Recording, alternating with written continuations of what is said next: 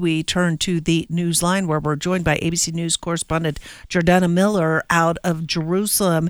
And Jordana, some new video coming out from the Israeli defense people, and it says it's of a Hamas leader allegedly fleeing out of tunnels. Tell us about this. It's incredible footage that the Israeli army has now posted and published. It's of Yahya Sinwar. That is the number one leader of Hamas.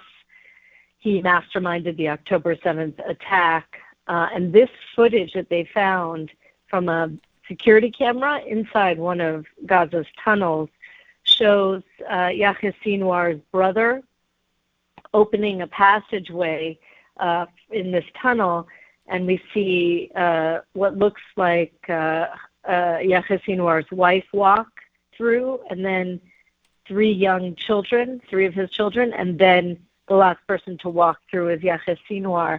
We see a little bit of his profile, and then the back of his back as he walks through. He's wearing his kind of iconic flip-flops. He doesn't look like he's in a rush, but they're moving through these tunnels clearly, and this would have been taken on the third day of the war. And Israel publishing it saying, it goes to show that while Gazans are suffering above ground and militants, Hamas's fighters are engaged in intense combat with the Israeli army, the leaders are safe underground. And Israel saying, we are still hunting for Yahya Sinwar. We will find him, they say, dead or alive.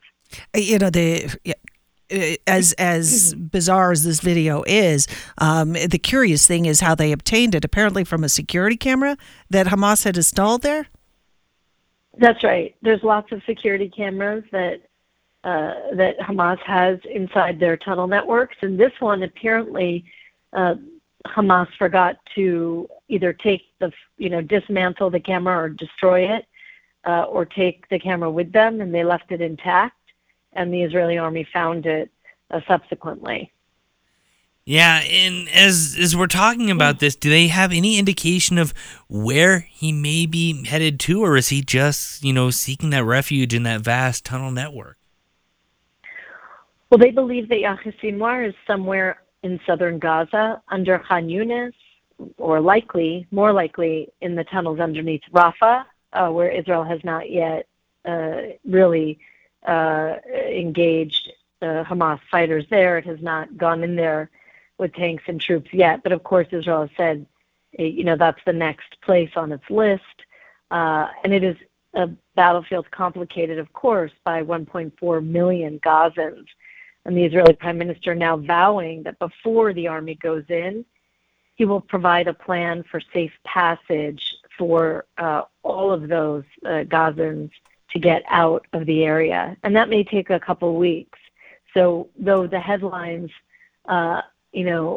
may be grabbing attention because they talk about this looming possibility of an Operation Rafah and all the panic it's creating, it's not going to be a huge operation overnight, even in the next week.